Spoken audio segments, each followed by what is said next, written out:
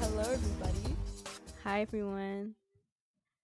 Welcome to the first episode of Death by Nuance. Yes, welcome. I'm so excited for this moment. The excitement in this room is palpable.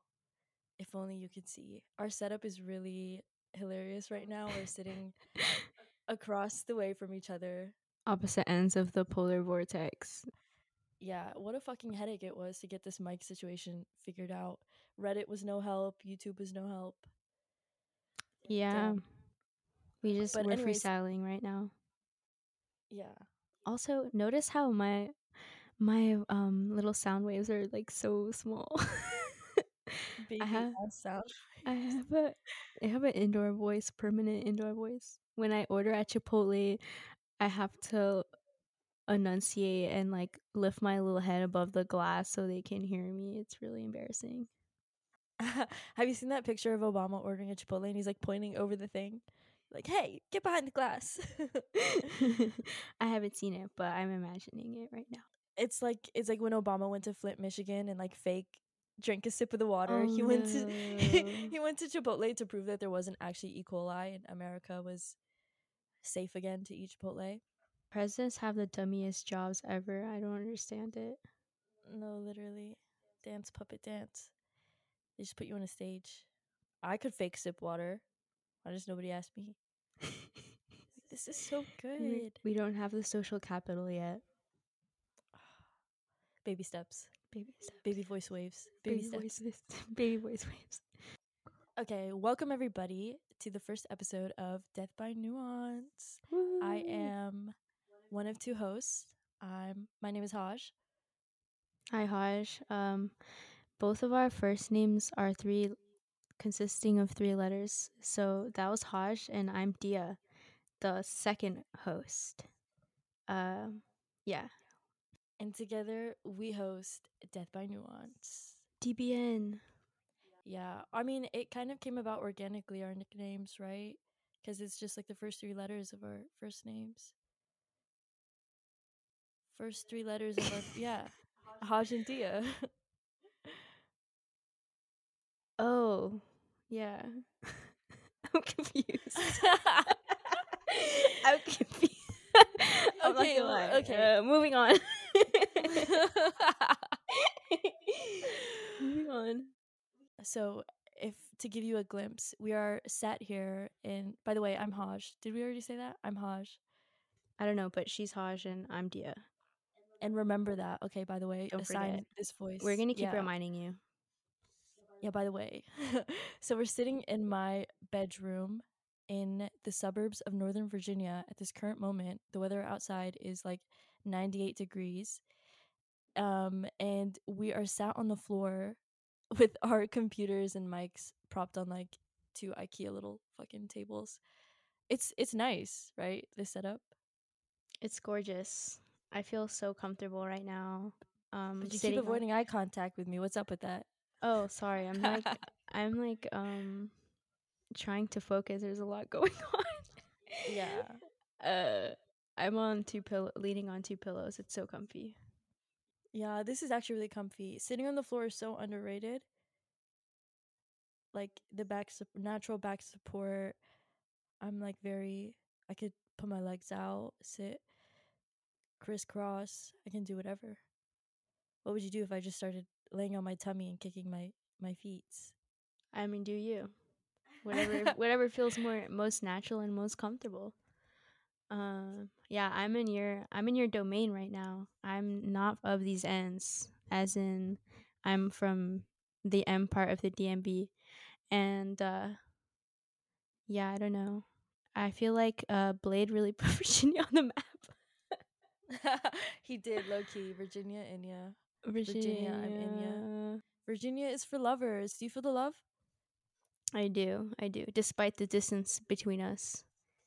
Yeah. Well, we are in the truest sense a DMV love story. To give you some insight into how we met and our origin story, if you will, that brought us to this fateful point in time. Um, Dia's from Maryland and I'm from Virginia, and we both met at uni. We both went to George Washington University in DC. Ooh. Boo. And we met. How did we? Well, the first time we met was freshman year, like first semester of freshman year.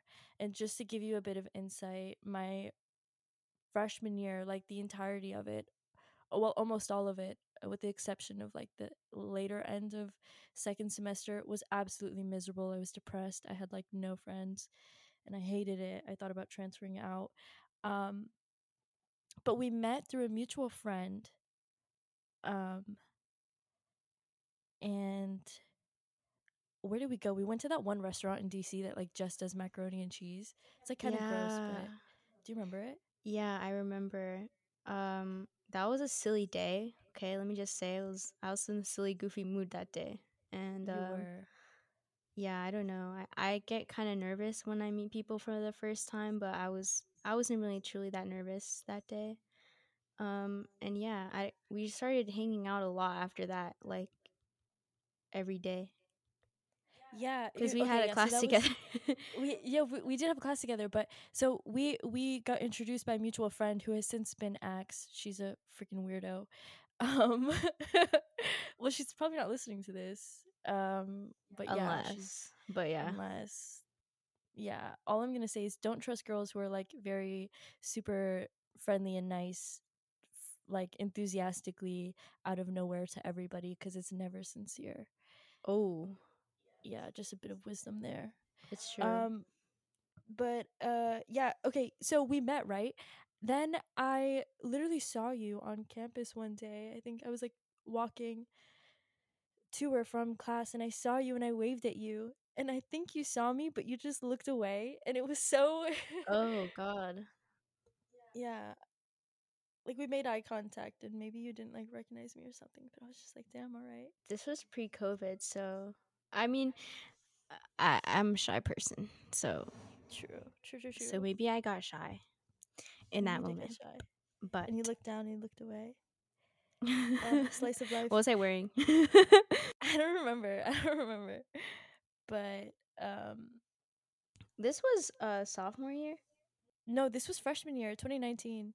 Because remember, Uh, then, yeah, so then second semester in the spring, we had a class together. We had yeah. intro to international politics or Uh, comparative politics.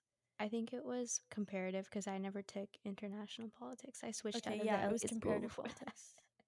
Yeah, Yeah. yeah, yeah. Which was like some total bullshit. It was like it's like one of those big like 100-person lecture hall classes that like is a prereq for a lot of different majors, which by the way I majored in political science and sociology. And Dia, you started off. Yeah, I started off studying international affairs and with a concentration in Latin. I don't know why I'm going really deep into it, but with a concentration in Latin American hemispheric studies. And then I was like, okay, yeah, this is really But it's bad and I don't like it. fancy. I didn't really like it because I hated econ first of all. Macro, micro, both of them I hated so much. And then I didn't really like the way that we were being taught. So switched out of that. Um like You know what's crazy? second half of the semester to peace Yeah. studies and journalism. Oh hell yeah. Yeah, Peace talk soon. peace talk soon. But you know what's so crazy? You're mentioning econ. I had to take econ as well. No, I didn't even have to. I chose to do it my first semester because I thought I wanted to be an econ major. What? Yeah, it's so crazy. I wanted to double major in econ and political science because I was like, yeah, I'm a Marxist. I love political economy. And then I took a intro. First of all, I did awful in the math placement exam. I fucking suck at math. So I did so bad on the math placement exam. So I didn't even get put into intro econ. I got placed into the like class they put you in before they throw you in there. So they make sure you're ready, and it's just straight up math. Oh wait, like fundamentals and Fundamentals, I was in yeah. that class too. Do you remember the TA, Tyler or something? He was so hot. I do. He um was like a younger He was guy. young, Yeah. yeah, yeah, yeah. And he was so mean. He was so mean. Like he had He nothing was for very it. serious. He was very serious fellow. I It remember. was it was hot. And then he would try to like joke with us. Like he would tell like one joke to be like, "See, I'm not mean." In the beginning of class, and like all the girls loved him. But for that one experience to be in his class, honestly, it was worth it. But yeah, thank God I didn't do econ because I realized it just wasn't for me. Um, that class was really fun though, don't you remember? Comparative politics. Yeah, like in the discussion sections, we used to Yeah. just like fuck around. Yeah, I would sit um in the back. We would come in late a lot, I remember, and we would just sit in the back and like you would play Tetris and then every once in a while would raise your hand and say something really pertinent. Is that how you say it? Is that, I don't know, but it was like the stuff we were learning was like uh Israel's the only democracy in the Middle East and like um we were learning the freedom, what's it called again? It's like the Oh yeah, freedom the and Freedom Map, democracy index or whatever. And Freedom House map, the like Freedom the House color map. coded. Yeah. Yeah, total And political bullshit. It's like science is fake. It doesn't make any sense. it's all fake. It's all fake. I remember like I mean, it's like the fundamentals, and of course, this is the stuff they instill in you. We learned stuff about like the resource curse, which is like it basically goes that like any country in the global south that's blessed with like natural resources or whatever is preordained to just mismanage their, Yeah. squander their blessings or whatever, and end up in poverty and in debt because that's just the way the cookie crumbles, which is obviously so orientalist, so racist, and it like totally evades any like confrontation with neocolonialism or like the IMF or the World Bank or anything like that. But like that's the type of stuff that we were taught, and it was really really frustrating to go into those types of classes knowing that it's like total bullshit, but like you kind of have to do it for a grade. Mhm. And but yeah, I think we could do like a whole episode going into our experiences at GW because it's like actually a fucking headache. It is. It's a lot. And I feel like at least for me my experience was defined by that moment where I was like questioning um what I was doing and like the role that GW has in creating people that further, I guess, perpetuate the harm that the US does abroad. And I was like seriously questioning my place at that school and in life. And then we started doing work for we started organizing around uh anti-imperialism. Yeah, I mean it was like the I have to say that like two things really made my college experience with all of its, fucking ups and downs just totally redeemable and like something that I actually found joy and purpose in. It wasn't the academics, it wasn't school. I can count like on one hand the amount of like actually, intellectually stimulating classes or experiences I've had at GW. It was honestly being friends with Dia, finding Dia, Oh, and organizing through Students Against Imperialism, which we literally like founded yeah. halfway through our sophomore years, just like because we had been organizing a lot in Students for Justice in Palestine. Um, and that was crazy. That experience was crazy because everybody used to be like, um, the Zionists that wanted us dead would be like, well, why are you singling out Israel? Like, the only Jewish state in the world. And we were like, well, the principles of Israel are settler colonialism and violence and apartheid. It's any country that operates like that we're against, and I had like explaining that we hate America just as much as we hate Israel. And so then we were like, why don't we just have an organization that does it all? So then Yeah. that's kind of where Psy came from, and I'm sure we're gonna be like talking about it No, more. yeah, I I think we should do know. like an It's a entire episode. big long story timeline, and there's so much to go into it. There's no way There's to so do much it lore. justice.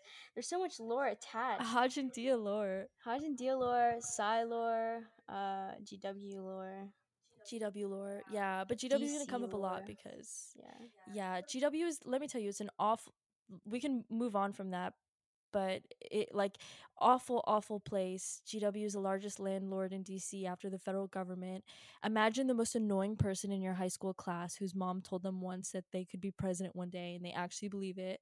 Um, times 100. Like those are all the types of kids who are you're surrounded Yeah, with constantly, who like open their mouths and say nothing but insist on speaking and sharing their stupid little opinions on foreign politics. exactly. um and yeah, everybody comes there gunning for like a State Department or CIA job, and the worst part is they actually get them. Yeah, Little foot soldiers. exactly. But we digress. Yeah, that's kind of like our DMV love story. Obviously there's militarist themes because sign of the times. Mm. um but yeah, we at GW we also had a radio show called Vibe Check, which we played music. um we didn't like, how would you describe it? It was kind of a talk show. Yeah, I feel like we talk sometimes, but for the most part, we played music around a certain theme that we picked. I still have some of our episodes, like or like playlists that I would like put together for our episodes. It was so much fun, and then we kept doing it even through the pandemic. I think it was like the fall semester, and it was a lot of fun. I remember, but of course, the studio experience was fun. Oh my god, yeah. When that was our sophomore year when we were in the studio, which was like they had a cute little setup. We would be live on air where people could like stream in. And we had like a show in the middle, like in the middle of the day. I think it was like on a Wednesday or Thursday. And since it was before 8 p.m., we couldn't play any words with like uh profanity, but we were listening to like Young Nudie and stuff, and it would just be like really bad. Um They got mad at us. We had strikes.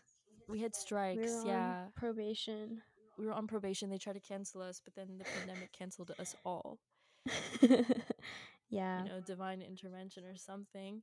But no, so that kind of gives us uh, a little bit of a foundation for what we're doing right Yes, now. yes, yes. We're naturally really like, how do I word this? We're very Curious? creative. Oh, creative. Yes, that too. That too. Yeah, we create a lot of like stuff. I detest the word content, so I don't want to say that. We're But content creators and vibe curators. yeah, we're like creative directors and like just content creation collective, and like that's what we're doing with Death by Nuance. No, we like Dia's fucking insane, fucking sick at graphic design and like animations and stuff like that. And we write articles a lot on what's going on in the world. And we had our little radio show. We're just very vocal people, you know. Like we just have a lot to say and think. And after we graduated, this was kind of like a no brainer. Like, duh, there's too many Duh. doctors in the world, not enough DJs and podcasters. We need to talk about the political and economic state of the world. Yeah, exactly. And it's just whoa.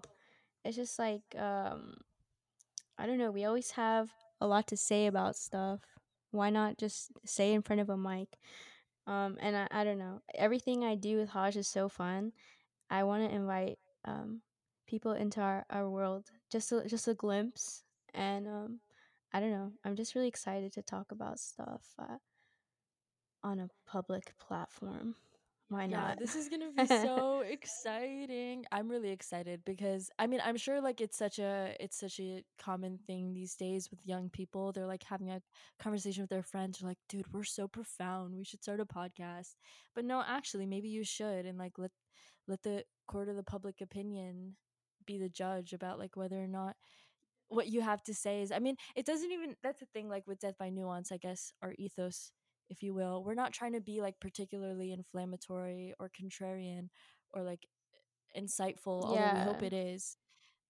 Death by Nuance is basically like just channeling our interests and our passions and like everything that we're generally into through this platform so that like more people can kind of tap into it, maybe grow, learn.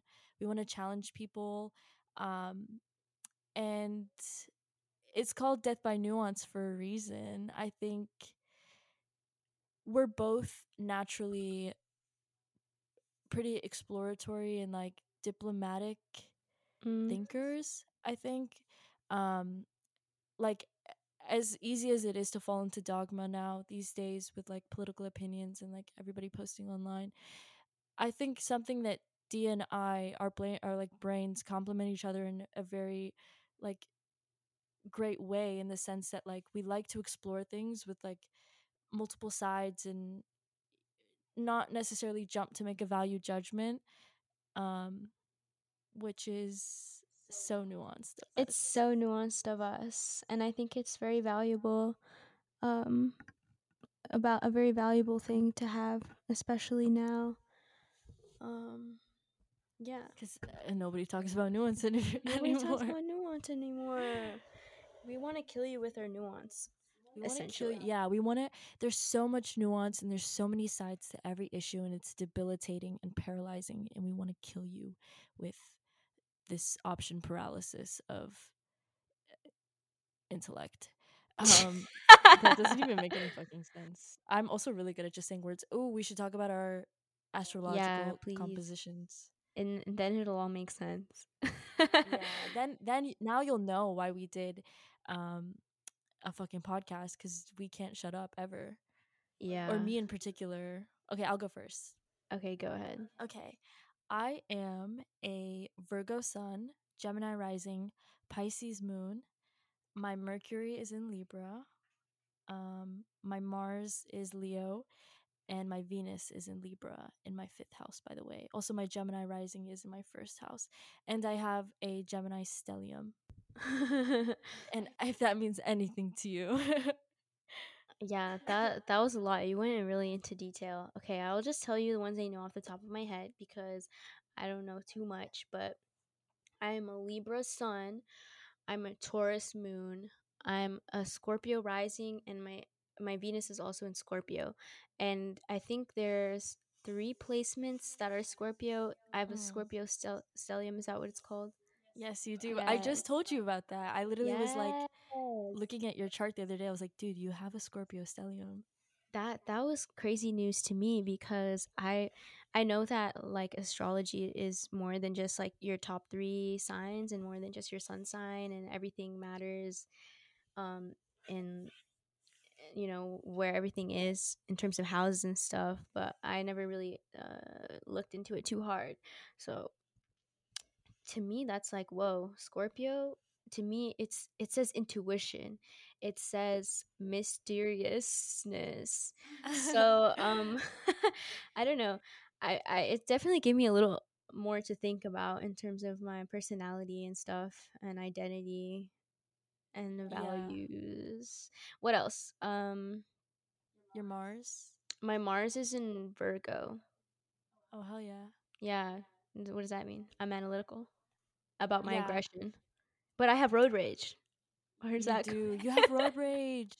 Yeah, but like Mars is a planet of aggression and like passion and also ambition. Mm. So, Oh, okay. yeah, that's a really good sign to have in terms of like and Leo as well. Leo's a fire sign and it's very aggressive, almost too aggressive, I think. I can be pretty tunnel vision when I want to go after something. But speaking of road rage, how was your drive down here, dude? It was so stressful. I've been waiting to talk about it because you're like, wait, let's put a pin in it. let's talk about it on the Yeah. mic. So yeah, um, I left my house pretty quickly because I was already running late. Another thing is I run pretty late all the time. I'm on dia time, and for that I apologize. Yeah, I feel like that's especially annoying to Virgos. I don't know. I'm always late. Well, I'm like also on Hodge time, so That's true. That's true. But yeah. Oh wait, future employers, if you're listening to this, I'm actually always on time.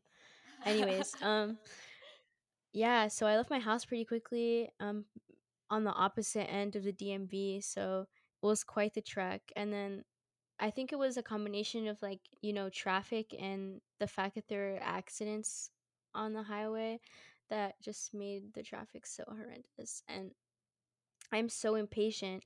So I was getting stressed out trying to like weave through traffic basically. Uh yeah. And then I get really angry sometimes because it's just like when you're in a car, all you see is car. You don't think there are people in there with families. You're just like I don't see you as I I don't see dehumanize I every other person dehumanize. on the road. I dehumanize every other person on the road because I just see car. And so I get mad. I'm like, why are you being dumb right now? Why can't you be as smart and perfect as me? But yeah, I don't know. I No, don't know. dude, that is actually like a symptom of like severe alienation of modern existence. Like we're all so compartmentalized in our little vehicles. We're all going the same fucking direction. Like I was talking to my mom about it the other day. I was like, this is all city planning and like Oh yeah. gas prices, dude. We started talking about gas prices cuz I got a car for graduation. Shout out my Woo. big sis. I love nepotism. So yeah, I got a car and it's so fucking insane because I got a car and I just had to pay for the inspection and like the re-registration, and now I'm driving. I have a whip at Beep a beep. point in time where gas prices have never been higher. Yeah. So Dude, true. And so bad for the planet as well. so bad for the planet. I mean, yeah, that's what I was saying to my mom basically. I was like, conveniently we have like an economy that's rooted in oil. We fight wars for oil and it kills the environment, it's destructive, it makes all of our cities so fucking hideous because So everything is, hideous. yeah. And even if like it didn't really hit me until I moved back from London, where like everybody just takes the bus or the tube or whatever, that when you drive everywhere from school to work to the grocery store, you live such an like insular, like isolated life. Like there's no communal whatever, there's no communal area, like there's no, nobody's like There's no together. public And spaces. The new, exactly, yeah, yeah, the privatization of public spaces. People can't hang out. They can't just hang out because it's loitering, and yeah, it's really by design. It's very bad. it's awful, yeah. And the metro system here isn't very good either. I mean, like the metro cars, like if you look at it, they literally look like they're stuck in the 70s. Sometimes you'll get the new advanced ones, but like it's crazy that like, and then now, like I think because of the pandemic, a lot of like I feel like America is really using the pandemic as an excuse for our like decrepit infrastructure. Because now trains, dude, have you noticed trains run every like 15 minutes or 20 minutes? So yeah, it's totally unreliable. It's not efficient in the capital of the richest country in the history of the world.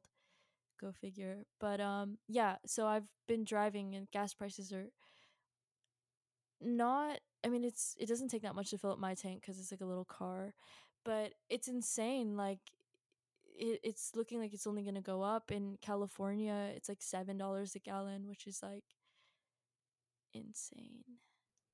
Yeah, it is. It is really crazy, and I don't know. It doesn't leave people with a lot of options because everybody needs a car because the way that cities are set up, and public transportation is not good. It's unreliable, and it also that's getting expensive in some places too. So it's just not looking good.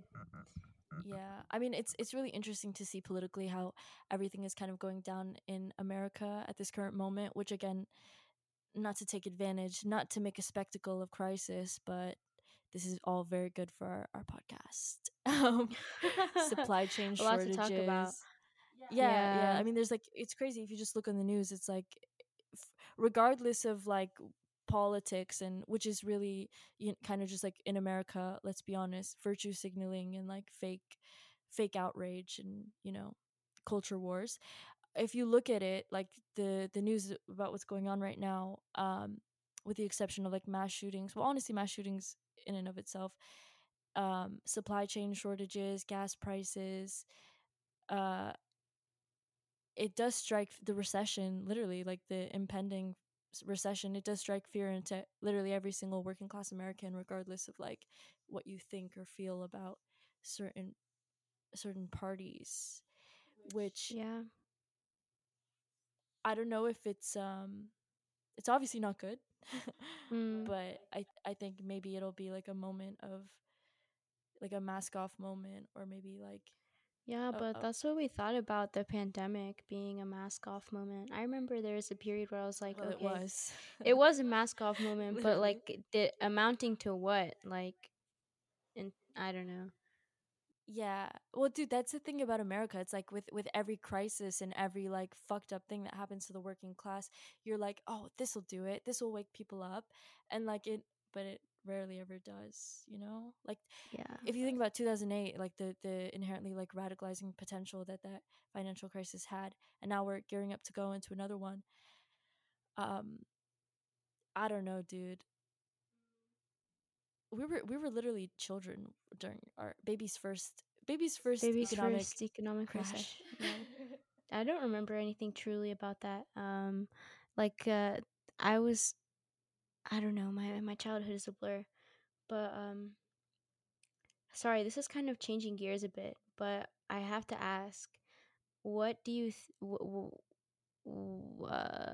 what do you think, do you think that capitalism is like going to um like fall on its own, like naturally, and or do you think that I don't know, where do you stand on that? Do you think that it's like these, obviously all of these things are just like prolonging its um gradual decline, right? But where do you stand on that? Do you think um yeah, because I know that you're reading Mark Fisher's, like, what is that? And like I just he, Yeah, capitalist realism. yeah, I just started that. Um well, okay, the trajectory of capitalism and its like, eventual demise, its um inherent demise is something that like within leftist circles is like constantly debated, and yeah, like you have different like types of people, like um Leninists who believe that there's like a critical moment, uh like a alignment of, political and economic and just like working class the conditions conditions. align. Yeah, the conditions align, and fortuitously for like a revolution or a collapse of the existing economic system. In the Russian Revolution, that was World War I, that brought about the demise of like the Tsarist regime.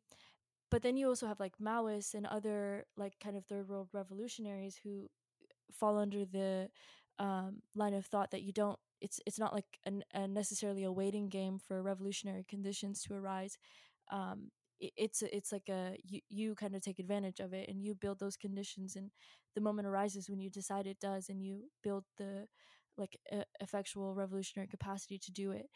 um and then you have like crazy people like accelerationists who are like, yeah, we need 4 more years of Trump, and then when it gets really bad, that's when things are, like kind of like tough love type of like, Yeah, you have to be at your very, what is it, bottom, yeah, you have to hit rock bottom. rock bottom. You have to hit rock bottom. That's what I was thinking about. um but what I will say, I don't believe that crisis is something that will accelerate the collapse of capitalism, and that it's something that like we should, like, in a odd masochistic way, look forward to, or none of that. Honestly, if you understand capitalism, you know that crisis is literally an inherent feature of it. It's Yeah, a function of exactly. it. yeah, I mean, every 10 years we're kind of overdue for one. 10 to 15 years capitalism exists. Crisis exists in capitalism because of its inherently unsustainable nature, right? The profit motive can only go so far. You can only chase so many goods and commodities and Right. markets. Yeah, and a lot of this is fake. Look at the stock market, look at, Bitcoin and everything that's accumulating. It's bound to collapse inevitably because of it's like a shark in the water. Like it goes until it can't. And then when it does inevitably like collapse or crash, like it did in the global financial crisis of 2008 with the housing market, um, what you see happening is the working class bearing the brunt of the fallout, and these too big to fail institutions like Wall Street and these um, bankers and finance being built out by the state apparatus, by the political classes and the like global financial elites effectively walk away. So I don't think that it's a necessarily like promise. It could be promising. I think like if we have what was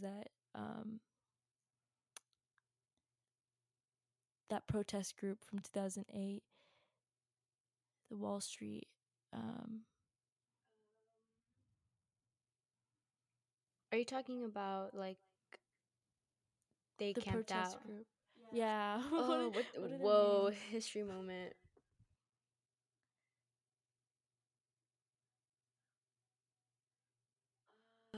Occupy Wall Street. Occupy Wall Street. There we go. Fucking brain fart moment. It's okay. I was a baby. It was baby's first The baby's crisis. I first don't crisis. remember.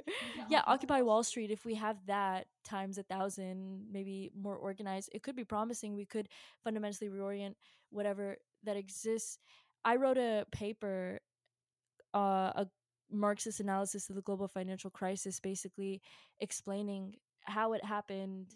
Um, and I would hope to go into it. I think we definitely need to do Yeah, a whole no, episode definitely. analyzing this like economic Oh, nightmare. Gas prices, gas prices, Biden, Biden, but and then the cultural dimension of it too. the cultural dimensions. But the crux of my argument in the paper is essentially that um, capital was just doing what capital does, accumulating exponentially and adopting ever riskier practices in its path towards exponential um, accumulation. And the fallout is almost always going to be uh, at the hands of the global elite, but at the expense Expense. of the Yeah. working class. And regardless if you have like a liberal in office or whatever, I mean, like it doesn't change You know it the doesn't. fundamental structure, which is we're not humans. We're not like, you know, like I don't know how to word it. This economy doesn't work for us. No, it doesn't. It doesn't work with us in mind. And I wrote like a similar paper, kind of touching on um, the stabilizing elements of capitalism that happen at the expense of like working class people, and how they're like you said, they're like built in. And then also the path that we're on, it's like oh, I don't know, everything, Bitcoin, nothing takes into account people or blockchain. what they need. Yeah, exactly. There's no like accounting for human dignity or doing what's right for people in the long run. So Yeah. when Or all like these things happen, people won't have well, I don't know, let me not be like so super nihilistic. cynical. Yeah, Yeah. but that's it. Yeah, dude. And I like, again, we should do an entire episode. This is just a warm up, but like this is kind of what we want to talk about. This like dark tech uh evil hellscape we live in, with like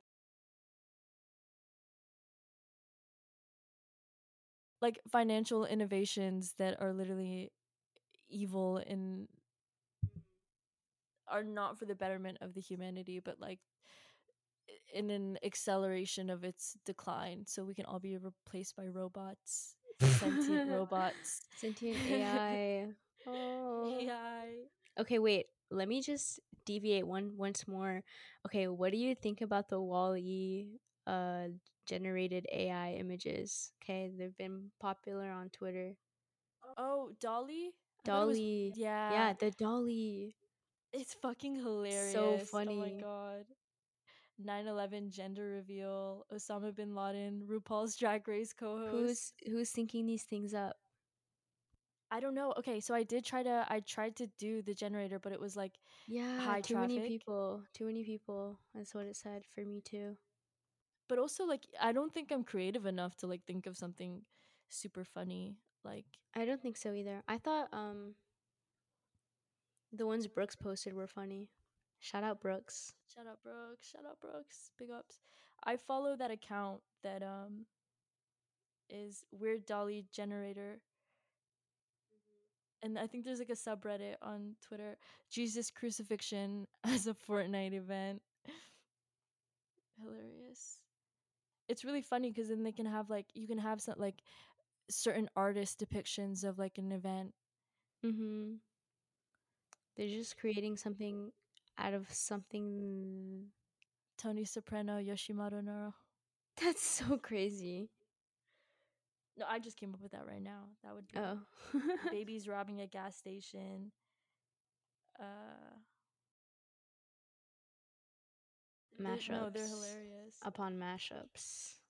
Fisher Price, my first bulletproof vest. Oh, Oh, gotta have it. Watch that actually exist. yeah.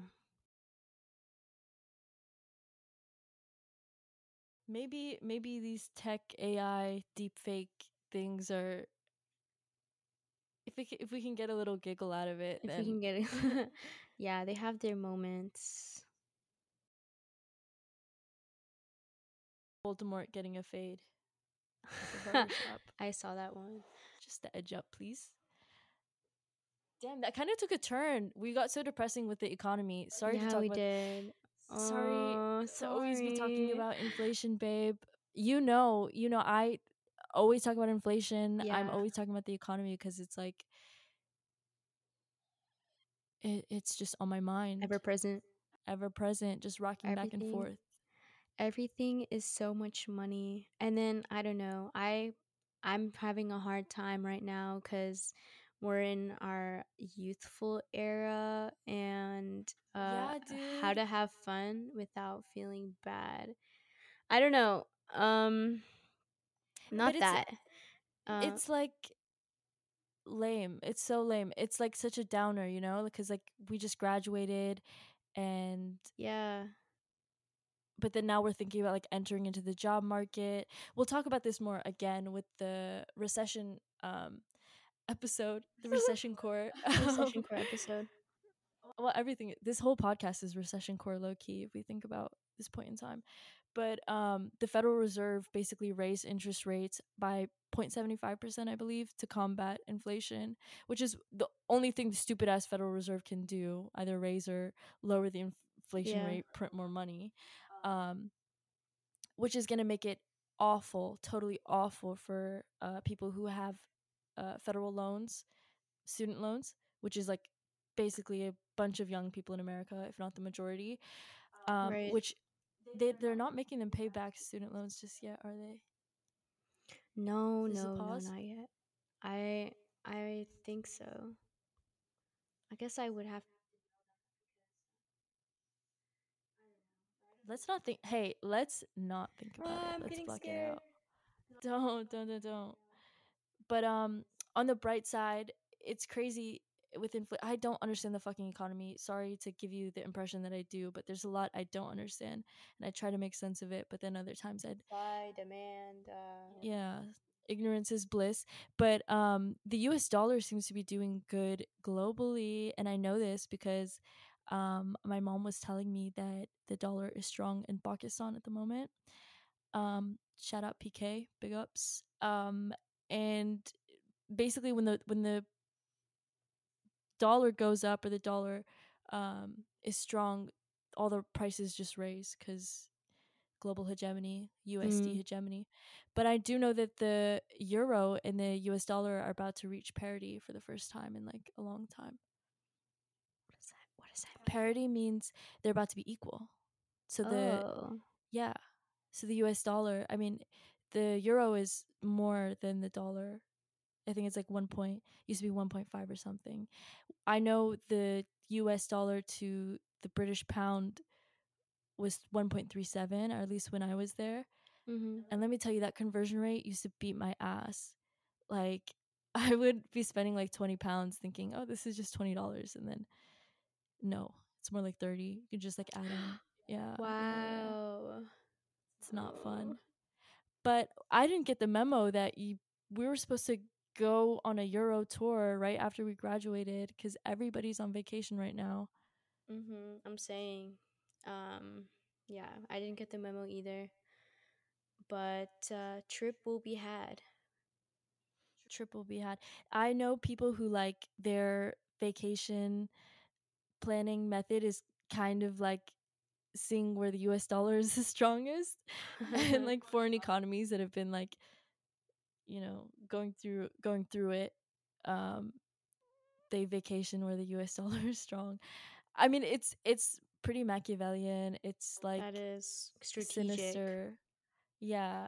The ethics of it are questionable. questionable, but it's smart, I guess, in a sense. That's true, yeah. Mm. How's Greece doing? Greece is let's check in with Greece. They've been going through it. Maybe they're on the other end of it. I know Turkey is not doing very good. Lebanon is not doing very good. But it's crazy. I was watching a video of this guy. He was a former economic finance minister or whatever of Greece, Yanis Yes. Varoufakis. Yeah, Wait. Okay, hold up. I know this the bald guy. person, the bald Yeah, guy. he has Where's some insights. Yeah, okay. I actually was watching a few of his videos too in the beginning of like May because I was writing a paper on rentier capitalism. But where does he stand on the issues? He stands. I don't know. He's one of those like uh financially left, pro democracy Euro steppers, but he he's Your no style. he's interesting. Euro style, Euro hard style techno. He's I was watching a video of his, and I used to watch him a lot in high school when I was like radicalizing myself through YouTube videos, not 4chan, because I'm different. But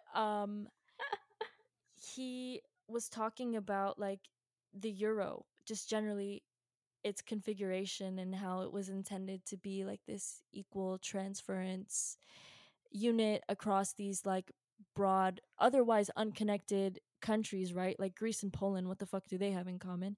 But it's like self-defeating, and it is more of a hardship than it is, or not like, yeah, I mean, it's more of a headache than it is beneficial for a lot of these different countries with varying like economic stabilities Makes to have the sense. same unit of um whatever. So, prediction of mine, and we can change the topic from the economy because I know it's Yeah. not very slay, but I think this impending economic collapse or global reconfiguration or whatever in the coming years of 2023 to 2024 onward, I Mm-hmm. think we're going to see certain countries abandon the euro, and I suspect Germany, Mm-hmm. maybe France, abandoning the euro. Oh wow. Hodge prediction. Hodge prediction number one. Yeah. Interesting. I don't know too much Food for about thought. Chew on it. I don't know too much about euros or the political economy, but I trust your insight. I feel like if it's not beneficial, why have it? Get rid of it. Yeah, but then that's the thing. Like, that's like when you try to like do a little paradigm shift in whatever it is, dropping the gold standard or shaking shit up, it just increases the volatility of the system. and obviously like gives way to future collapse, which nobody's trying to avoid collapse. That's another thing, and we'll get into this further. It's just like an accepted Yeah. feature of our like global economic system that like collapse is going to happen when it happens, and we'll deal with it when we do. Right, right. But anyways, did you listen to the new Drake album? I did, okay? I did. Just for some context, and some lore, I've been Drake, the opposite of Stan. I wouldn't say hater, but I don't like Drake very much. General I don't indifference. general indifference towards Drake. And I'd say I've pivot a little bit towards the Drake neutral stance and a Drake supporter Did stance. it do it for you? Yeah, I mean, I listened to it last night. There was some that was like, okay, I'm gonna skip seas this one. I don't know. I feel like I can't. I have to be maybe in the right club with the right people. Yeah, yeah, to get down to Yeah, to it. get down to it. But the song "Sticky" was good. Hold on, let me pull up the album so I No, can Sticky, say yeah, Sticky is my favorite. That's the one I told you to listen to. I also like Falling Back cuz like King of the him just Hill like reference. serenading. Yeah, and like just his anguish. Did I you love like when which one did you like? Which other one? Falling Back and Sticky. I really like Sticky. I can get down Uh, to it. I mean, it's only been one day. Same. I didn't give it a thorough listen through. I like Drake. I don't think there's anything wrong with it. People actively dislike Drake, but I think it's naive to not like Drake. If somebody's been around for this many years, right? Like coming up 10 years of being relevant and making consistently good, don't put a value judgment on it.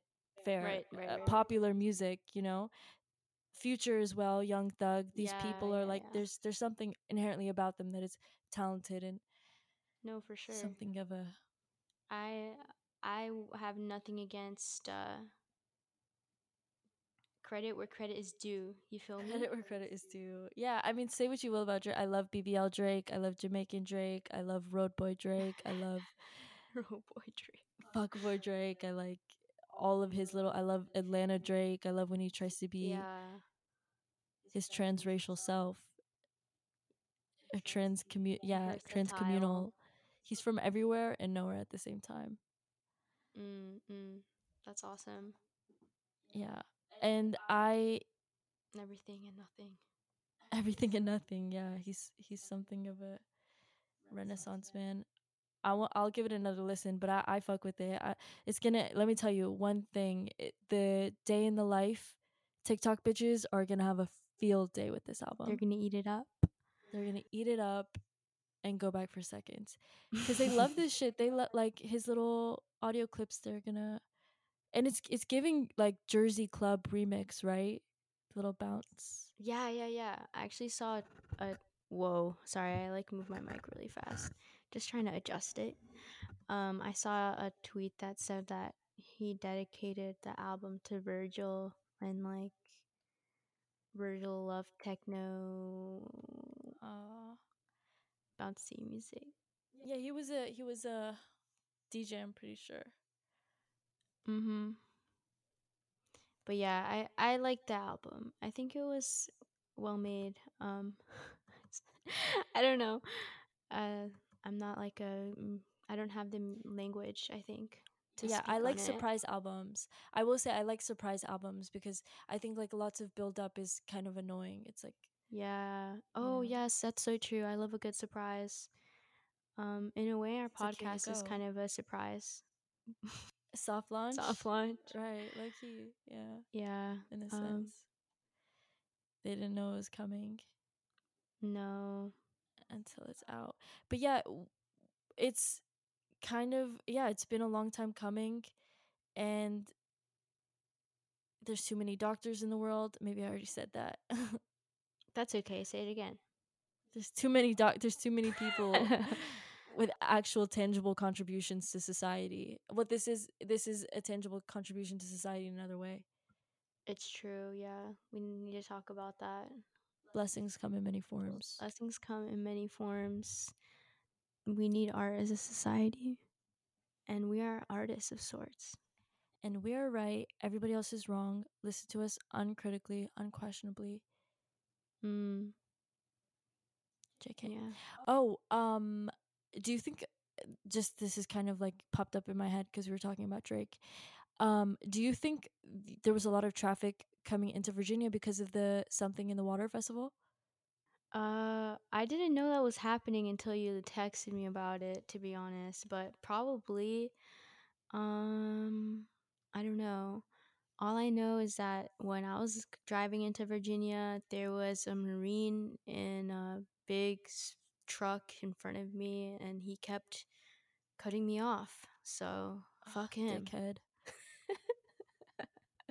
Yeah, but I didn't know that was happening. I don't think DC is like a good place for festivals, to be honest. Dude, that's what I'm thinking. This is kind of giving like a little fire festival energy because I mean DC is like, for one, it's incredibly high traffic, especially I mean they're blocking off Independence Avenue, which is like if you're trying to get into DC or out of DC, you kind of have to go through that area, like get kind of near downtown, and they're blocking it off and they're turning there's like three stages I think, and it's a 3-day festival. I think tickets are like $400. I was looking through the lineup and it's just like just R&B, garden variety, fucking. I did see Garden Skepta and variety. Lil Baby, and those are the only two I would have wanted to see. Oh, Um, interesting. yeah, like, but it's like fucking Chance the Rapper and stuff. It's like nobody really Do you know anyone that. who's going? I think that's another thing that I'm wondering. Like, is it like people are gonna be coming into DC for it? I mean, Yeah. it's Pharrell's thing. He normally does it in Norfolk, Virginia, I think, because he's from VA. Oh, yeah. Shout out, two up, two down. But I mean, they decided to do it in DC. I'm surprised they even were allowed to do it Rosalia? because Rosalia? no. Oh, wait, was this last year or this year? No, this was last year. This is Virginia Beach. Um, Oh, Virginia Beach, not Norfolk. There we go. I think they're the same. Or No, are they're they? they're not. They're No, not. Oh, I should know, but Virginia, India. Because one of my roommates was from Norfolk, and I just always thought that was Virginia Beach. But I could be wrong. I think they're two different places. Yeah, I mean it's like random people. Roddy Rich. Yeah, Lil Uzi. Mm, I mean, I'm interested just to see how it plays out, but I'm not even gonna try to go into DC or like do anything close to Yeah. that because it's just such a fucking headache. Like I don't want to take public transportation. Like, and also it's so unbearably hot. Like I might have Yeah. mentioned it's literally almost 100 degrees outside, and I stepped out. I went to the mosque today with my mom because it's Friday, Juma Mubarak. Um, and I stepped out and like literally my back just like your clothes just cling like DMV summers are like awful. It's like a They punishment. are. It's like so humid and you don't want to do anything. Ugh. I was thinking like I guess you could go to the pool, but I don't even imagine being at the pool being a pleasant experience in this weather cuz like you're just baking in the sun. Yeah, it's like a type of heat that's all consuming and inescapable, and Inescapable. it's it's like the air is thick and hot. It's a total And imposition. yeah, I don't know. When I'm in like usually the summers, I one time saw like it's the hottest summer so far, and then like the coolest summer compared to the summers that will follow, and that's like really It's really scary. fucking depressing. That's really really scary and sad. But I don't know. I just would appreciate some rain and a nice breeze maybe. I loved summer because of the rain. But it hasn't rained a lot recently. Oh my I god, don't the know. nighttime thunderstorms. Yeah. Bless. I love those. I love a good thunderstorm.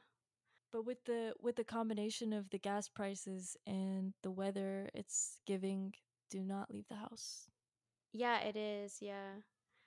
Mhm. Which sucks because we're in our peak years, our peak youth years. That's what they say, but I think I'm gonna start. Okay, I was talking to Bella about this. Bella's my little sister. I'm non-binary. I go Shouts by they, out. them. I'm not a girl. I'm not a boy. I'm not anything. So I was thinking, would it be like to live your life as age neutral? Like, obviously, the way society thinks about women specifically, or like femme presenting people aging, it's like after a while, you have to try your hardest to stay young. But anyways, what I was saying is like when people ask about my age, I just won't tell them because I That's don't really know. smart. And I Wait, forget and I have no age, you know? I just am me 100%. So yeah, what would it be like to be age neutral slash forget how old you are, and when people ask, you don't tell them because you don't know. And also, I think I don't know. That's all I had to no, say about that. that's actually really interesting. But if you think about it, a lot of people do live in an age neutral way. Like you said, it is gendered for sure. Men exist. I mean, after the age of like what Oh yeah, 23, they yeah. abandon age, and in terms of lifestyle, it's inconsequential. Like like the Leonardo DiCaprio types. Like they Yeah. do have No, for an sure. age neutral like existence, and like biologically they're not like put on a time scale and like, "Oh, this is your most fertile years, why don't you have kids, what's going on with your career?" But like it's very much like that for girls, and I think it is like culturally gendered as fuck. And I think, yeah, it's hard to get, it's, I mean, not hard, it's easy to get caught up on the whole like number thing, because I mean, I'll give out my age. I just turned 21 last year, and I'm Oh, about to turn congratulations. 22. Thank you. Yeah. Yeah. Well, we're Americans, so it is like a milestone when you turn 21. It's like Yeah, a you can party legally party. drink and party and stuff now. Um it's but then like uh, I think like 23 is actually a really good year. I don't know, cuz I am kind of caught up in the numbers. And um 21 is cool. 22, I feel like that's kind of like a gritty year, like you stay down and you grind. You try to build something Gritty, for yourself. yeah. 23, I feel like, is a good age in the sense that like you find a balance between like being crazy fun party animal and like having your shit about you, but it's like a balance. Yeah, yeah. And then I think like your 20s is kind of just like you're coasting. I always felt like 27 was the year that like is most bountiful in a sense. I don't know why. Maybe because I've been interacting with a lot of 27-year-olds in the past year. I just feel like that's when like the fruits of your labor, or like your creative endeavors, kind of like take off. And The seeds you planted when you were 21 precisely. to 20. Yeah, I agree. Sometimes I feel like I get caught up in the numbers too. I think because a lot of people that I follow on social media are older and they're like in their mid 20s, early 30s, getting married, have a house. Or not a house. Who has a house these days? In this economy, Yeah, not a house, but you know what I'm saying. Like they sublet. more. They sublet. Could anyone sublet my apartment from June to August? Um, but yeah, it makes Yeah, me feel like I need to get it together. together, right? Especially in the years after you graduate, because it's like, go, dude, stay. My piece of advice: stay the fuck off LinkedIn. That place is so bad vibes, bad energy, low vibrational space. LinkedIn is a low vibrational space as fuck. Seriously? Yeah, because I had to make one. Ugh, because I've been applying to jobs, and you like, the whole thing is like it's like a social network, or it's about connections or whatever. So um just seeing people that like you went to school with, and like the shit that they put so much effort into their LinkedIn, and you can't hate it. You can't really hate the game, charge it to the No. game. that's what they're doing to, but it's really easy to it's hard not to look at it and be like, damn, I'm really not on shit when people have like 30 internships and like whatever 300 plus connects. connections. Yeah, I'm like, how do you know all these people? I'm sure it is, I guess, fruitful if I mean everything is connections based now for jobs and stuff. Like the meritocracy is long gone. It's really about who you know. But never have I felt that like urge to really like be kind of like a networking social climber in the realm of like Yeah. politics or whatever, because it just seems so antithetical to like what I'm into. And like, for example, a lot of the experience, this is something that I'm kind of like thinking about now, a lot of the experience that I have in college, um organizationally and like leadership and like logistically running a newsletter or like coordinating with foreign embassies to like get speakers on campus and working on contracts and all of this like really tangible like life skills Mm-hmm. types of stuff, types of things, sorry. It's weird to like kind of then turn it and promote it in like a self-aggrandizing like, and this is what makes me a better employee. Like it's cringe. I'm too nonchalant. It's just You have to let them come to you. Accept it. Yeah, no, I totally get what you mean. It doesn't align with your core values. you're just like, And trust. Why do you need a cover letter? Why do you need references? Just just trust me. trust. I have to pee really quick. I have to pee really bad too. Okay, So let's go pee really quick. we both drink a lot of iced coffee. We did. And now my mouth is dry and I keep having to drink water. Okay, let's pee really quick. I'm like tweaking, actually. I know I'm this is so tweaking. funny. Okay, go first and I'll talk, and it'll be a surprise while I say. Okay, hurry. Okay, while she's gone, I need to tell you guys something really important. Um, it's so important, and what I need to say is that my palms are really cold, and I'm sitting here, and I'm in a basement, so I know for a fact that it's cold because I'm in the basement. But I'm sitting here and I'm wondering if I'm anemic and if I have a iron deficiency because my hands are so cold, my feet are so cold. But yeah, anyways, I hope this is going well. I know we're gonna edit it more and chop it down because it's pretty long right now. We're looking at 1 hour and 8 minutes and 6 seconds. So I know we're gonna chop it up, but yeah, this is so fun. I wish my little sound waves were bigger. Maybe I need to talk louder. I don't know, but yeah, I'm so excited. I feel like talking with Haj is so much fun, and I always learn a lot about her and myself. And you just have friends that bring out the best in you and make you feel really confident. And yeah, I don't know. I feel like I'm really deeping that the people you keep around are so important to how you feel. And yeah, so I'm so excited about this. I truly know that um I'm trying to have an approach of like just to see how it goes. I feel like I'm the type of person who's a perfectionist, and I get caught up in the details of stuff. I'm like have to have 100 different things in my head done before I like even start something.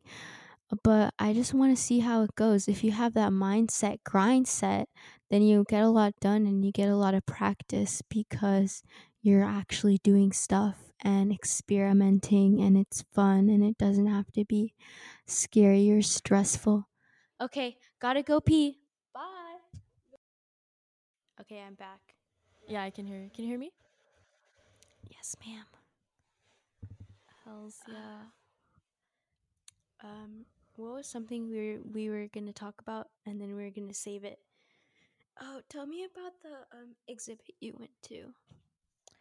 Oh, That was yes, yes, so long yes. ago. I don't know That was if you so even long ago. remember. Yeah. Yeah. Like every single time I like want to tell Dia something, I kind of like have an impulse now to put a pin in it because I'm like, this would be so good if we talked about it, if we explored it um for the show. Okay, so anyways, the other day I was at the National Portrait Gallery in DC, and I was looking at like the modern art like exhibit, or like the contemporary art, and they have like this whole section of like mixed media art, I guess, that different contemporary artists, I think I'm using that word right, but sorry if I'm not. I'm not like super tapped in. But so the exhibition featured this one Indian artist. She's Indian, but she's based in America, and it was like a combination audio video um piece that featured a home camera, like a CCTV esque camera, stationed in her mother's house in India, Mm-hmm. with her narrations. The artist is based in New York, and she is like, since the pandemic, her mom has like kind of struggled with depression or something, is what the informational bit on the um, thing said. So she basically watches her mom from her New York apartment just doing random stuff. In the video that the um installation showed was just her mom like sitting on the sofa and like just doing random stuff, like making tea and stuff. And the craziest part to me was this like surveillance of her mother was being presented as like this, you know, revolutionizing the maternal instinct in the era of like modern technology or whatever. This like act of love, surveillance is an act of love. And I thought it was so fucked up, and like it rubbed me so wrong, because not only are you just watching your mom constantly, which I don't think you can liken to a maternal instinct or a No. maternal watchful gaze, because like n- your parents never had you on like a fucking Twitch stream 24/7 just watching what you're doing. That's not looking out for somebody. But to then take that surveillance in this like Put bullshit it on display. diaspora, yeah, and like it just rubbed me so wrong. And the person I was with thought it was absurd as well, that like this objectively uncomfortable, morally gray thing was being like, I'm so far. I miss the motherland. This is me revolutionizing my relationship with my mother. And it's like, whatever. And it was just like, no, you're a freak and this isn't okay. No, that is top freak behavior, because also I don't know, like what is your mom's role in this? Like your mom's obviously lonely and sad. Like you're putting that on display for people to interact with, and a lot of those people are like going to be white people and like Yeah. tourists. Um and that's really messed up. That's, you see, that's my issue with like diaspora art in general. Maybe it peeved me even more than it would have otherwise because of that. But it's like, it's so exploitative of like an identity that, let's be honest, a lot of people can't even really claim to have. It's like, if you're really Yeah.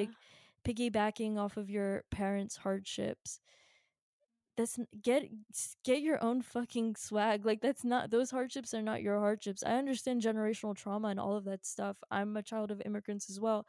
Never will I make that my whole identity. Like, Yeah. it's weird, and it's like lazy, honestly. I agree, like I mean, it's one thing to write about like your experience as like a child of immigrants for like a college, to get into college or something, By but all like means, to yeah, make that it opportunism makes sense. your whole career, that is extremely lazy. And I think also, I don't know, like I understand if you want to hold on to something, because it's true, like if you're the immigrant experience, like being a child of immigrants is something kind of unique to you probably, but I don't know. It's kind of like you have to do your own thing. You're kind of putting yourself in a box at that point, and you're right? like, I don't know. It's like you owe it to yourself to explore and like create your own identity It's and like, add something, I guess, more come on meaningful. now. Come on now. You're already in I this country. You're here now, Yeah, so right. You're here in the country already. I don't know. next step. Next step. I don't know. It's like you're putting yourself in this box, I guess. Yeah. I mean, but this is all coming like from somebody who doesn't make art and is just an observer. I don't like to use the word consumer because not everything I think should be consumed. Um, but yeah, I don't know. I also think like if I was an artist, something that would really plague my mind, my type A neurotypical mind would be like I would just constantly be paranoid about what I'm doing and whether or not it's derivative or like, if somebody has already done it or if Yeah, somebody's doing it better or like if this is yeah. even hitting the mark, you know what I'm saying? Like Yeah. A lot of stuff is missing the mark. I don't know. That's true. I feel like if you're gonna, there is a lot because of like social media and stuff and just how accessible everything is. I feel like there's a lot of biters out there. And if you're going to do it better or add something, you know? yeah. Yeah, I Because I think feel that's like the another. derivative thing is kind of inevitable at some point. Yeah, yeah, yeah, yeah. I mean, and I think like Grimes of all people talked about this as like Grimes. Grimes, silly old Grimes. Um, but they were like, when you put art out there, it's not with the intent, or it shouldn't be with the intention that it's gonna like be some super paradigm shifting, innovative, like Yeah.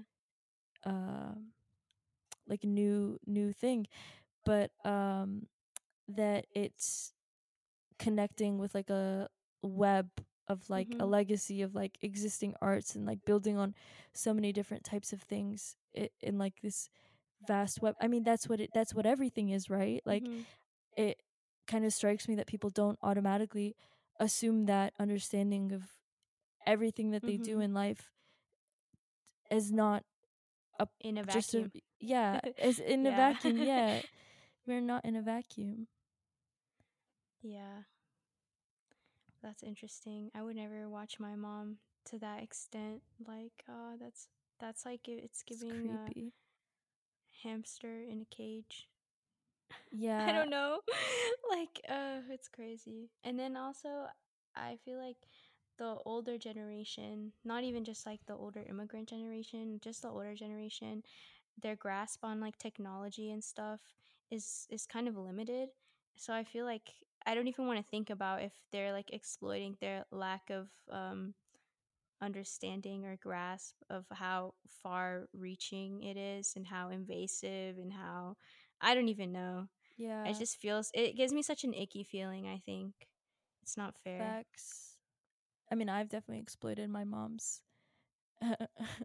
lack of understanding of technology towards, my more sinister objectives. Not in an extreme Oh. sense, but Like if you know, what? you know, like locations and stuff. Oh, yeah, yeah, yeah. Yeah, yeah, yeah. I Uh, mean, you gotta do what you gotta do. charge it to the game, but yeah, it just seemed like exploitative and Yeah, wrong. yeah. I also it also reminded me of like this entire new realm of like ring camera footage, like wholesome moment caught on ring Yeah. camera. Like, why are you? I can't get past the initial disgust of like the fact that everybody has a ring camera now, and it's like marketed as this type of. I mean, I get people steal packages. That honestly, that would blow me if I ordered something and it like got stolen. Because like, how do you even Mhm. go about getting another? Do you get reimbursed? I don't know how it works. You just have to take the Mm. L, I think. But the way that like Ring and all of these other kind of like derivative surveillance tech like innovations have marketed convenience or safety or whatever to these people, and like it's known that Ring sells data to local Law police enforcement. departments. Yeah. Yeah, yeah, yeah. And like just a bunch of stuff. It's like very creepy and strange and like The panopticon. yeah, Foucault. Yeah, yeah. It's really scary. It's really scary because you're being watched all the time. And I think it's true, like the cooperation between um, people, ordinary citizens, law enforcement, and it's all under the same network, or Yeah. like using the same kind of digital infrastructure. So, Well, when it comes down to it, surveillance capitalism, it's if you think about it, it's not like the NSA days of like yeah, no, the not at Patriot all. Act in early 2000s where they actually have to think of like cunning and covert ways to collect all of this data on people. In this consumer economy, we willingly give away our data in the name of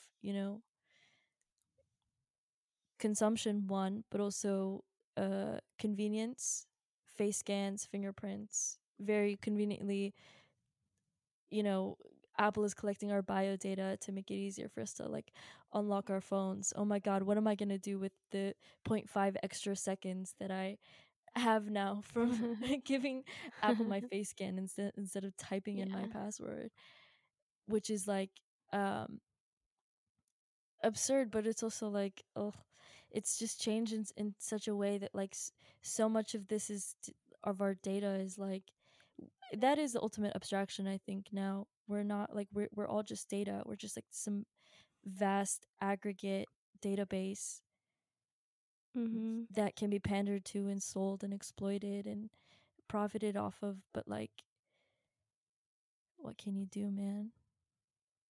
Yeah, what can you do? That's an actual question. Somebody with the answers tell us, because we are you can kind of like, yeah, I guess you could block it out and just like You just ca- accept it and move yeah, and like forward. in a sense lean into the insignificance of your one singular experience, like, oh well, what, it doesn't What matter, is my what are they data? gonna, Yeah. yeah, what is my Yeah. data? But I mean, like, if because we all think like that, then we're playing right into their hands. We're dancing like We're puppets on a dancing string. like puppets on a string. Yeah, exactly. And But may it please the shareholders. may it please the shareholders. That's so funny. Yeah. I don't know. I feel like people sometimes go in one direction fully, like, let me delete, erase my digital footprint. I do like some things, but I feel like what does it even do? Like, I use a VPN sometimes. Um, disguise my IP address. I mean, it's not like I'm doing anything illegal. but um, but yeah, Nothing suspicious nothing here, suspicious officer. here. Nothing suspicious here. But no, actually, like I don't. Sometimes when I'm like on public Wi-Fi or something, I'll turn on my VPN. I'm not sure what it does. I'm not an expert, but it makes me feel safe. But Real. I but mean, it's yeah, the illusion of everything is what we can give ourselves now. The illusion of safety, the illusion of privacy. I mean, that's why the illusion of stability. facts. But that's why I like have that thing where I am like morally opposed to putting any social media accounts on public, because it's just I just don't think that people should have 2 clicks and boom, like full access to your life and like your social network and like Well, you can gatekeep. I wish there was a way to like gatekeep more. Um, yeah. what if you could put your followers and following on private? I don't know. There's like layers to it. I feel like You can do that when on TikTok. yeah, I feel like there's layers to it. People sometimes, me included, will only post on their close friends. Sometimes people post on private accounts. And then also people have their like internet personas that they only share certain things maybe that are like their interests, but not any personal information. I kind of regret putting my face on the internet. I've been on like social media since I was like pretty young. Okay, I was on Tumblr in 2014. I've been on like social media Veteran. for a long time. Yeah, so my face is on there, a lot of personal information too. I don't know. And my Twitter's private right now, but like my Yeah. Instagram is not, and I don't Keep know. that shit on lock. I mean, I'm forever a fan of like no face, no case accounts. Like Mm. uh my TikTok, but that's only because sometimes I like to cyberbully just in justified You don't want to. instances. You don't want it, them to trace it back to you. Yeah. Or even if they do, I stand by my words. I'm no coward, but I just also don't want to like, because that's another thing too. I think like people, the trend now exists. You can't just like share about your life and what's going on or whatever. Like it's all about virality. Like you want to go, you want to get engagement, or at least that's what tech thinks we want, and like algorithms to spread our Yeah, yeah, yeah. posts and stuff and like explore pages and whatnot. Because if you think about in terms of social currency, that's what's most rewarding, right? Like the more Mhm. followers you get, the more likes. So people do have a Yeah. kind of vested social interest in playing into that. But Also, if you're like an artist and stuff, right, yeah, clicks and streams do kind of have tangible um rewards. rewards, yeah. But I just, it's also like kind of evil eye, I think, not to Oh, be it's so super. scary. Yeah, Yeah, no, dude. it's so scary. I don't think that many people were meant to like see and interact with your life. I feel like certain stuff should be and I know I'm saying this now as we're getting ready to release this on to the public. But Right. yeah, I feel like you need to be careful because I don't know.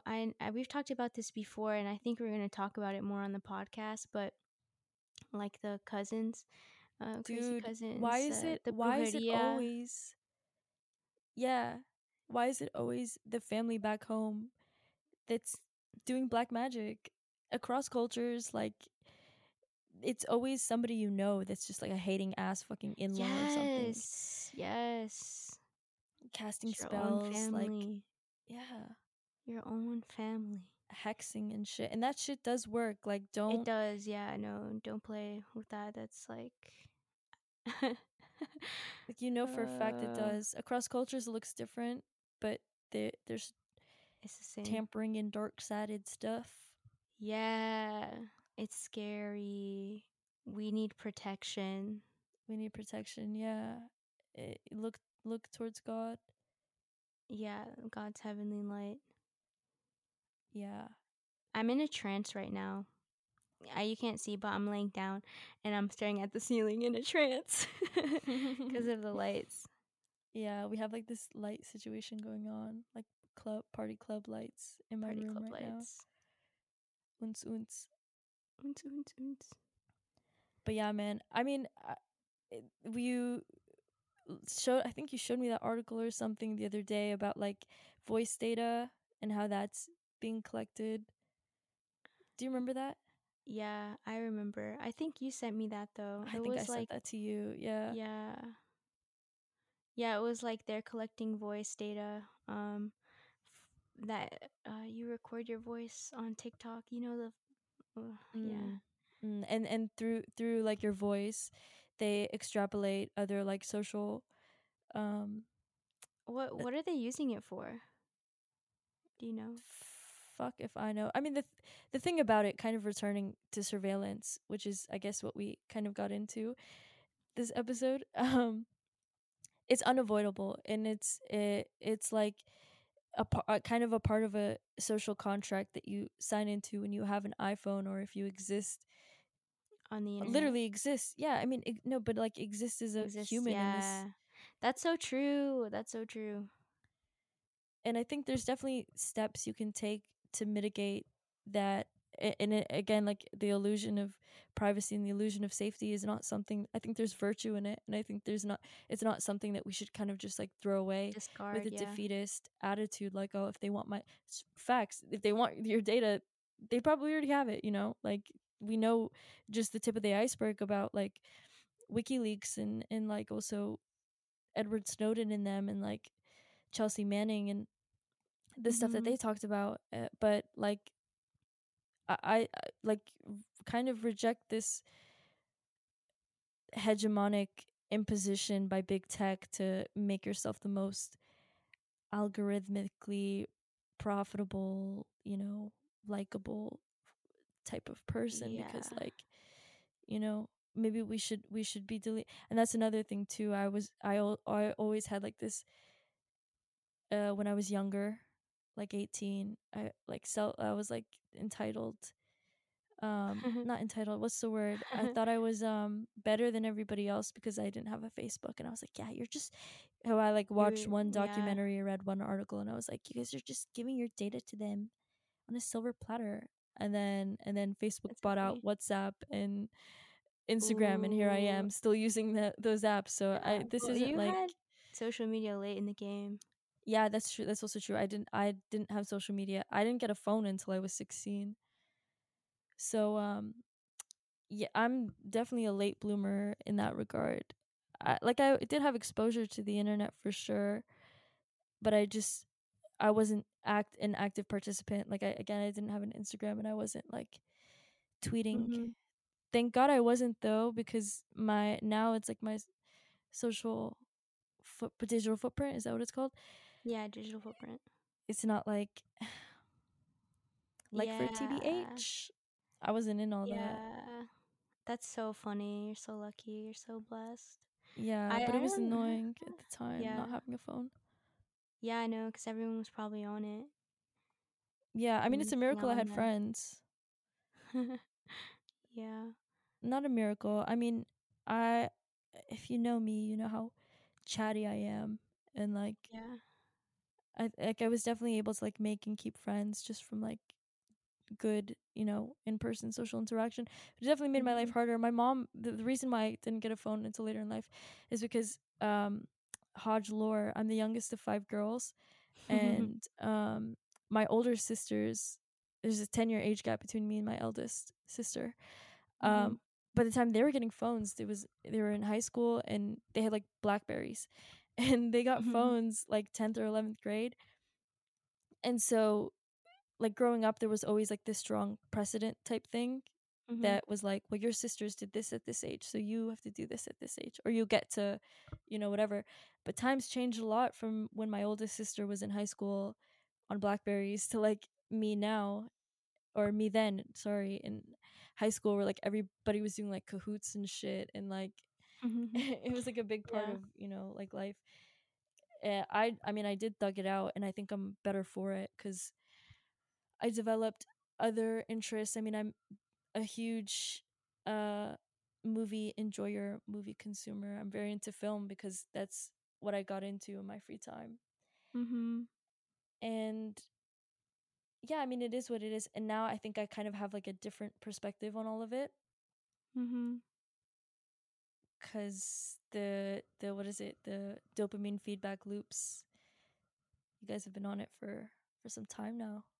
Yeah. Do you feel like you have less of a addiction to it or like attachment to it than an ordinary person?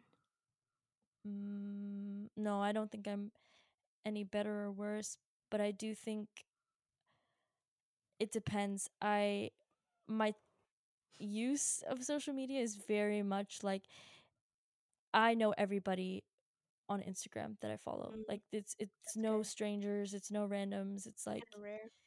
yeah, yeah, because and then it's also like people complaining about Instagram like, "Oh, this sucks." Like I don't want to see, unfollow them. Like, you know, you decide who you follow, and like, you know, it's That's literally so your true. space. It's your space. It's your area. Like, That's so true.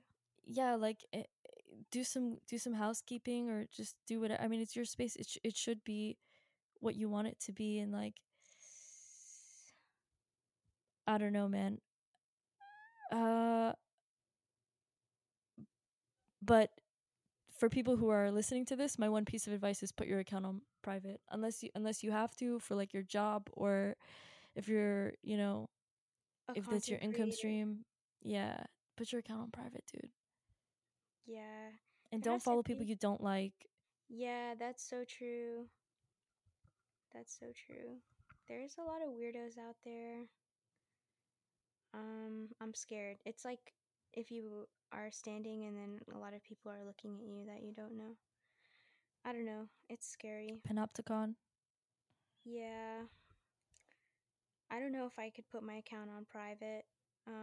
Actually, I tried to do it the other day, but I couldn't figure out how to turn off the creator setting. So I gave up. Also, I don't really go on Instagram that often anymore, so um yeah, I don't know. I don't think about it. It's like I post and I Did don't you think about meet it. your government mandated content creator quota? I did. I posted 2 stories last night. Hell yeah. Go check them out. Speaking of Instagram, you should definitely go follow us on Instagram at Death by Nuance Yes, and check us please. out. Cool stuff coming. I won't go into details, but just know that there's stuff To come. to Yeah, I mean come. we want to like post updates and like just general promo and like memes and such. So, yeah. I mean, we're coming up on our time to wrap up, but yeah, this is we didn't really go into this episode with like a strict plan or like something that we really wanted to talk about. We just kind of wanted to like dip our little toes in the water Yes. and um kind of like just give Experiment. you a bit of a microdose.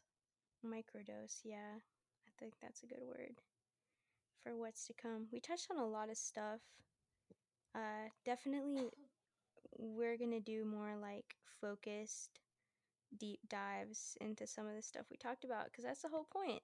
Uh, Exploring the various dimensions of a topic. Yeah, But of yeah, modern existence. today was just a little test run and also an introduction to who we are and what kind of things we're thinking about. Um, For sure. Yeah, and we're going to keep it fun and flirty and light and but also hardcore and dark, and we won't spare any, major topics. So, yeah, definitely follow us on Instagram at Death by Nuance, and then like send us messages if you have any questions. We want to make it like hopefully interactive in the future. Um if we can Call get in. yeah, honestly, yeah, like advice. Put us on the spot. Where do you stand on the Russian invasion of Ukraine? Oh, dude, we could do a whole episode on that alone. Yeah, Damn, podcasting really dries out your throat. it really does. Yeah. Also, This is not vocal fry. I'm just dehydrated. it's just dehydration. Oh, I don't even know if I'm being heard to the best of this mic's ability because I'm kind of laying down right now, kind Dude, of slumped over.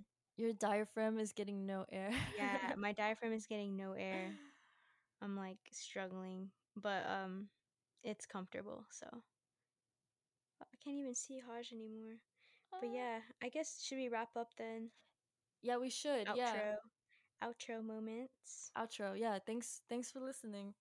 Yeah, Peace. thanks so much for listening. Love you. Goodbye.